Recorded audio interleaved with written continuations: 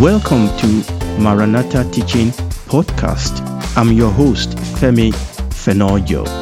We have joined a series that I've been doing on Maranatha YouTube teaching channel titled The Bible. We have joined the series at the beginning of another season, which we have titled The Story of the Whole Bible. The subject of today's discussion is something I would love to jump. It is something I would love to avoid because it brings in a lot of controversies. And that is the question of what happened, if anything, between verse 1 of Genesis chapter 1 and verse 2 of Genesis chapter 1. What happened in between those two verses, if anything at all? Now, there are so much controversies surrounding this that I would have wished to avoid it, but it is impossible for me to avoid this because it is important to answer that question of what happened in between those two verses, if anything, because the answer is relevant to the rest of our story. It's relevant. If I think this is irrelevant, I will jump it. I don't want to enter into controversies just for the sake of controversies, but I don't want to avoid controversies either, just for the sake of avoiding if this is important. It is important for us to understand what goes on between those two verses.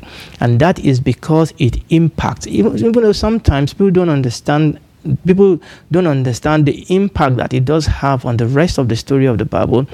It is important we talk about it because of its impact on the rest of the story of the Bible.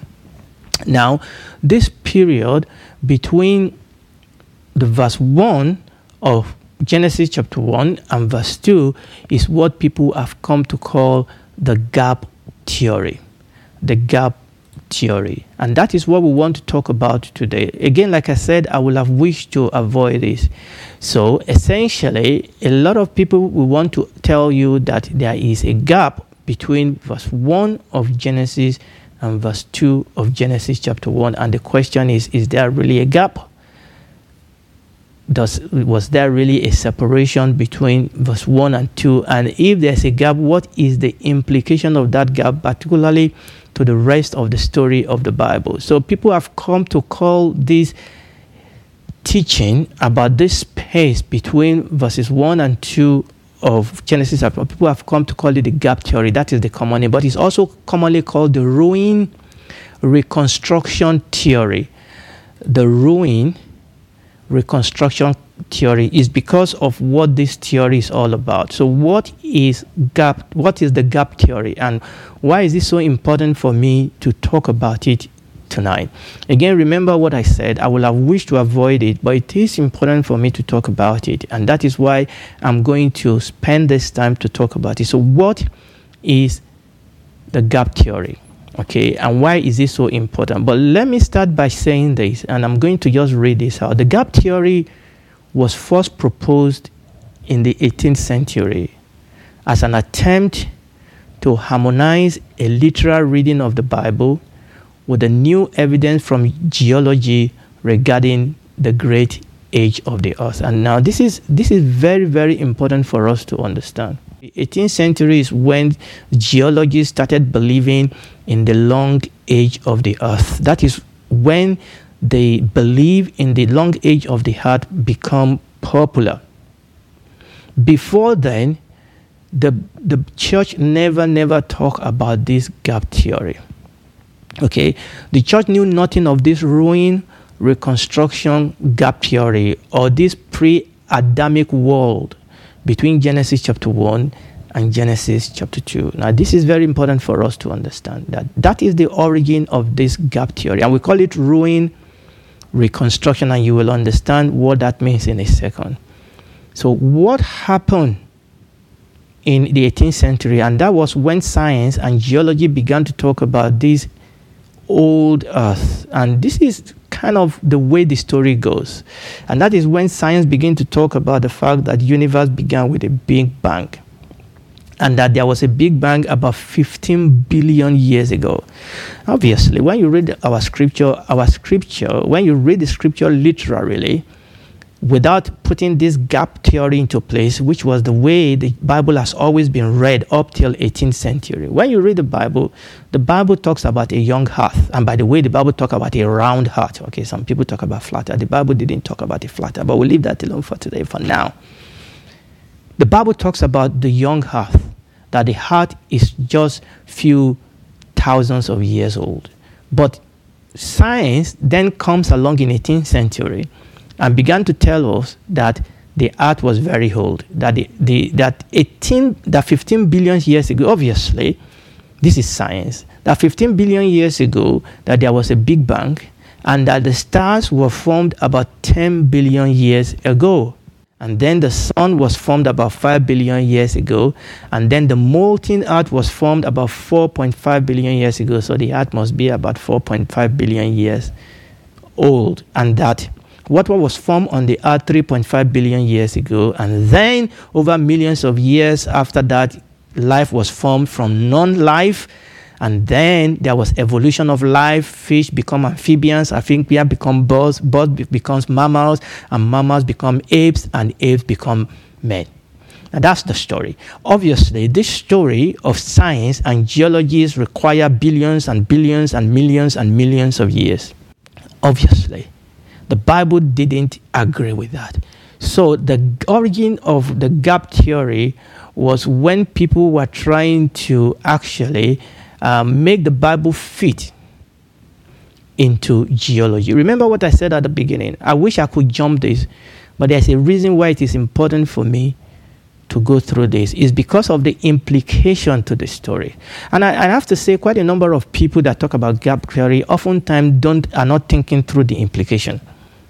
Now, according to Weston Field in his book, Unformed and Unfilled, a critique of the gap theory, which was written in 1976, he told us that the first genuine statement of the gap theory was proposed in 1776 by a gentleman called J.C. Rosenmuller, and also in 1791 by a gentleman called J.A.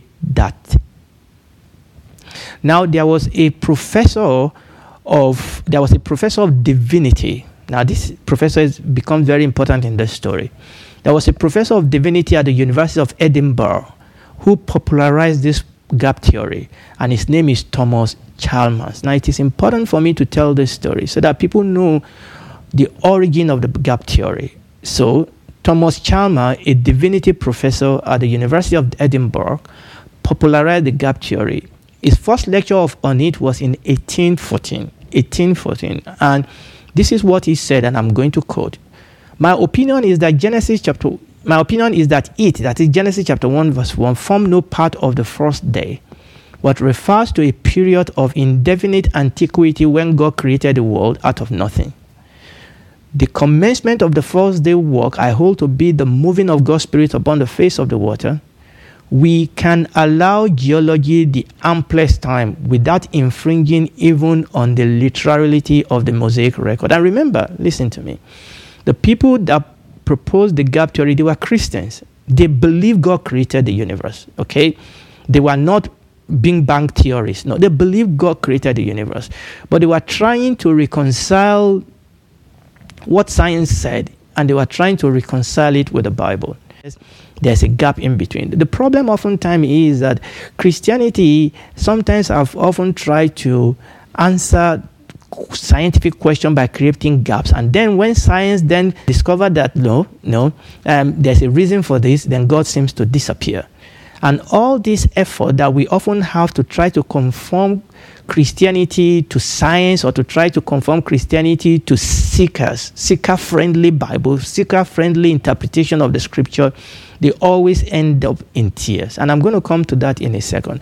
So you can see from what I'm reading here that the basic reason why this theory, this ruin reconstruction or this gap theory began to happen is because people were trying to fit in the Bible with scientific and geological hypotheses of their days. And this was the origin of this theory. But furthermore, though, very popular Bibles also gave this theory a backing. The Scofield Reference Bible, which I read very well when I was as a Christian. The Dakes Annotated Reference Bible, which I read, I still read these two reference Bible, and I don't have Scofield, but I have Dakes. In fact, I have 2 Dakes in my family, 2 Dakes Bible. So these books, this Bible are not terrible Bible. They are not bad Bible. I'm just saying that in their commentary on the creation, they gave the gap theory a backing. And over the years also, we've had popular minister of the gospel, and I'm not going to mention names here, not just liberal Bible teachers. I'm talking about gospel ministers, including fundamentalists, evangelical, even charismatic teachers that have given credence to the gap theory. Remember what I'm saying. These are Christians. We cannot judge people's faith based on the gap theory, okay? They believe God created the universe, okay? They are not saying that the universe came out of Big Bang, okay? But they are saying that there is a gap between verse 1 of Genesis and verse 2 of Genesis. Now, this is the problem, though, because we need to try and understand what the gap theory is. The gap theory, or what we call ruin reconstruction theory, assumed that there was a vast age, a tremendous gap that is now being attested to by science, that between Genesis chapter 1 verse 1 and Genesis chapter 1 verse 2, there is this vast age, just billions and billions and eons of age, so that we can actually fit in what science was talking about into that period. Now, this was the problem. What they are saying is that the earth and life was created before the creation week of Genesis. Now, very important. What they are saying is that not just that the earth was created, because you see, the problem is this. Science did not only say there was this billions of billions. Science is now coming with fossil findings of weird individuals that apparently lived billions or millions and millions of years ago. So that means that we are not only saying that the earth was created before Genesis chapter 1, but what we are saying also is that there was life before Adam, that there was pre-Adamic life. So the gap theory says that the universe, the heaven and the earth, was originally created in the beginning, ages ago, that life flourished for millions or billions of years, but that world grew to be evil, maybe just the earth, and God destroyed it. That God destroyed, and then the earth becomes without form and void as a result of this destruction. Now, I'm going to come back and look at some of the way people have tried to justify it by using exegesis, especially the word "and the earth become." And I'm going to hone in on that, but I perceive that will not be today. So the familiar 6-day creation, we are told by this gap theory, by this ruin reconstruction theory, was just simply God recreating, okay? That what we read in Genesis chapter 1 was not really God creating. That Genesis chapter 1 verse 1 did tell us that in the beginning God created the heavens and the earth. But that was billions and millions of years ago. And then there was this gap. And then what we see from verse 2 onwards was God recreating the universe, really. And then we then have the few thousands of years that follow. So what God was doing, according to this theory, in Genesis chapter 1, is God recreating the universe upon the ruin and chaos of this former ancient world. And that what science is now discovering as fossil finding are just simply the remains of those worlds. Can you see where this is going? I could have treated this as non-essential. I could have moved on. I could have ignored it.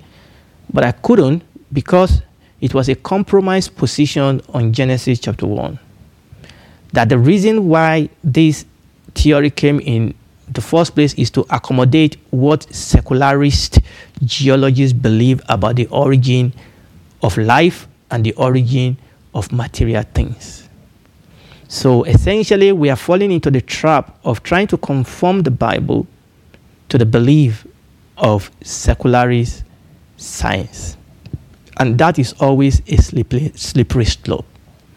But there is another big reason why it is important for me not to overcome this. And I have to say, a lot of people that actually talk about the gap theory don't always think about these things.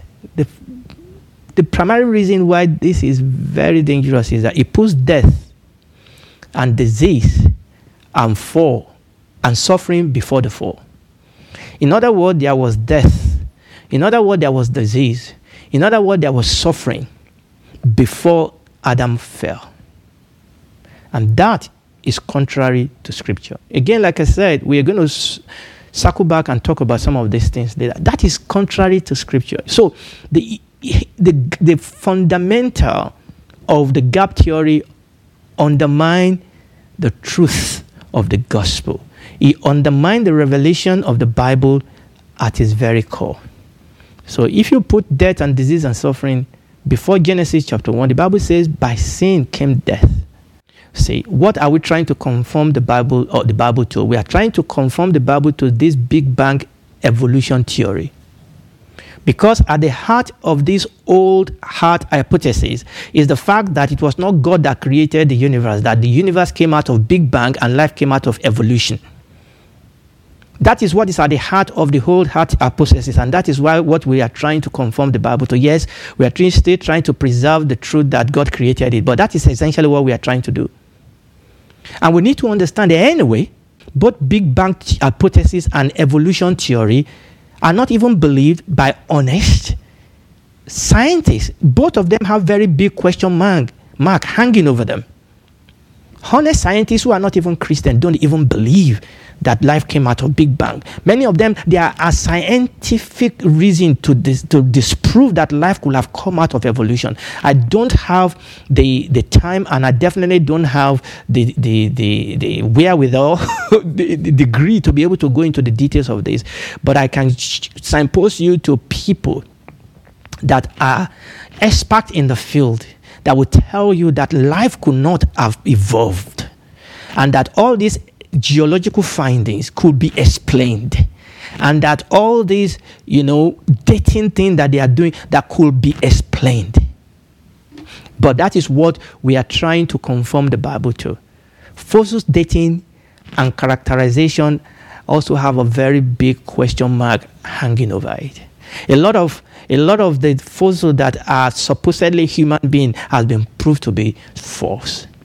Quite a number of the dating technique have been proved to be false. And that is what we are trying to conform the Bible with. Are we trying to interpret the Bible to suit this shifting and sinking sun? Are we? Oh, but somebody said, but listen, there are biblical evidence for the gap theory. Really, are there?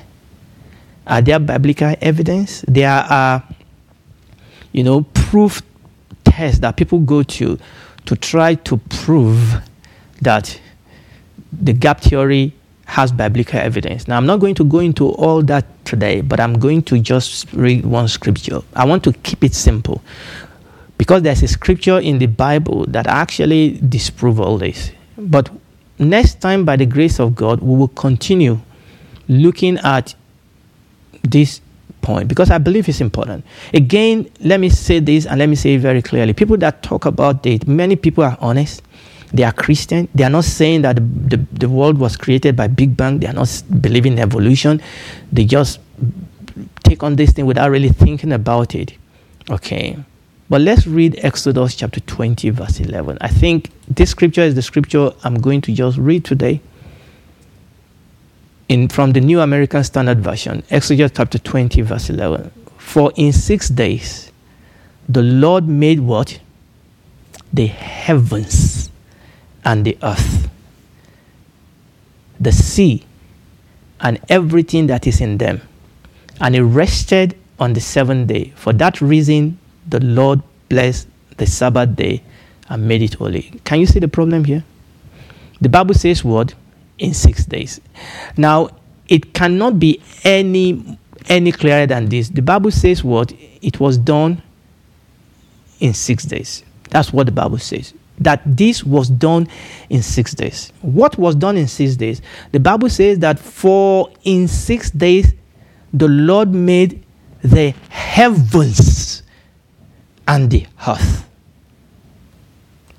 in 6 days. It didn't say in 6 days the Lord recreated the earth.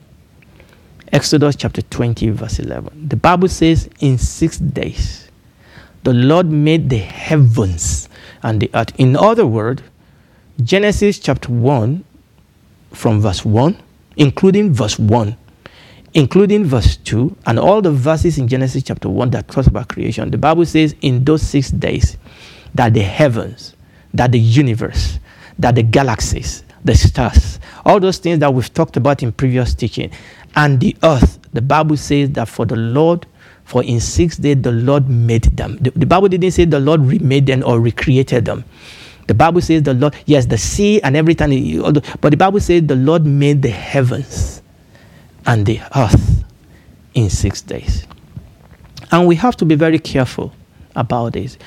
It's always one of the temptations we have to want to fit in Christianity to popular belief, to scientific beliefs, so-called.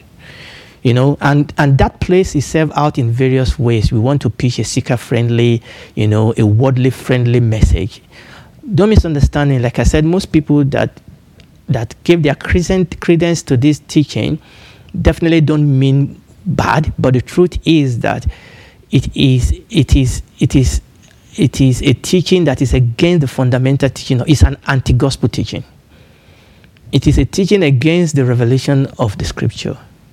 God has not called us to conform and to adapt the Bible to popular belief or to popular scientific belief. No, God has not called us to do that. The Bible is the Bible.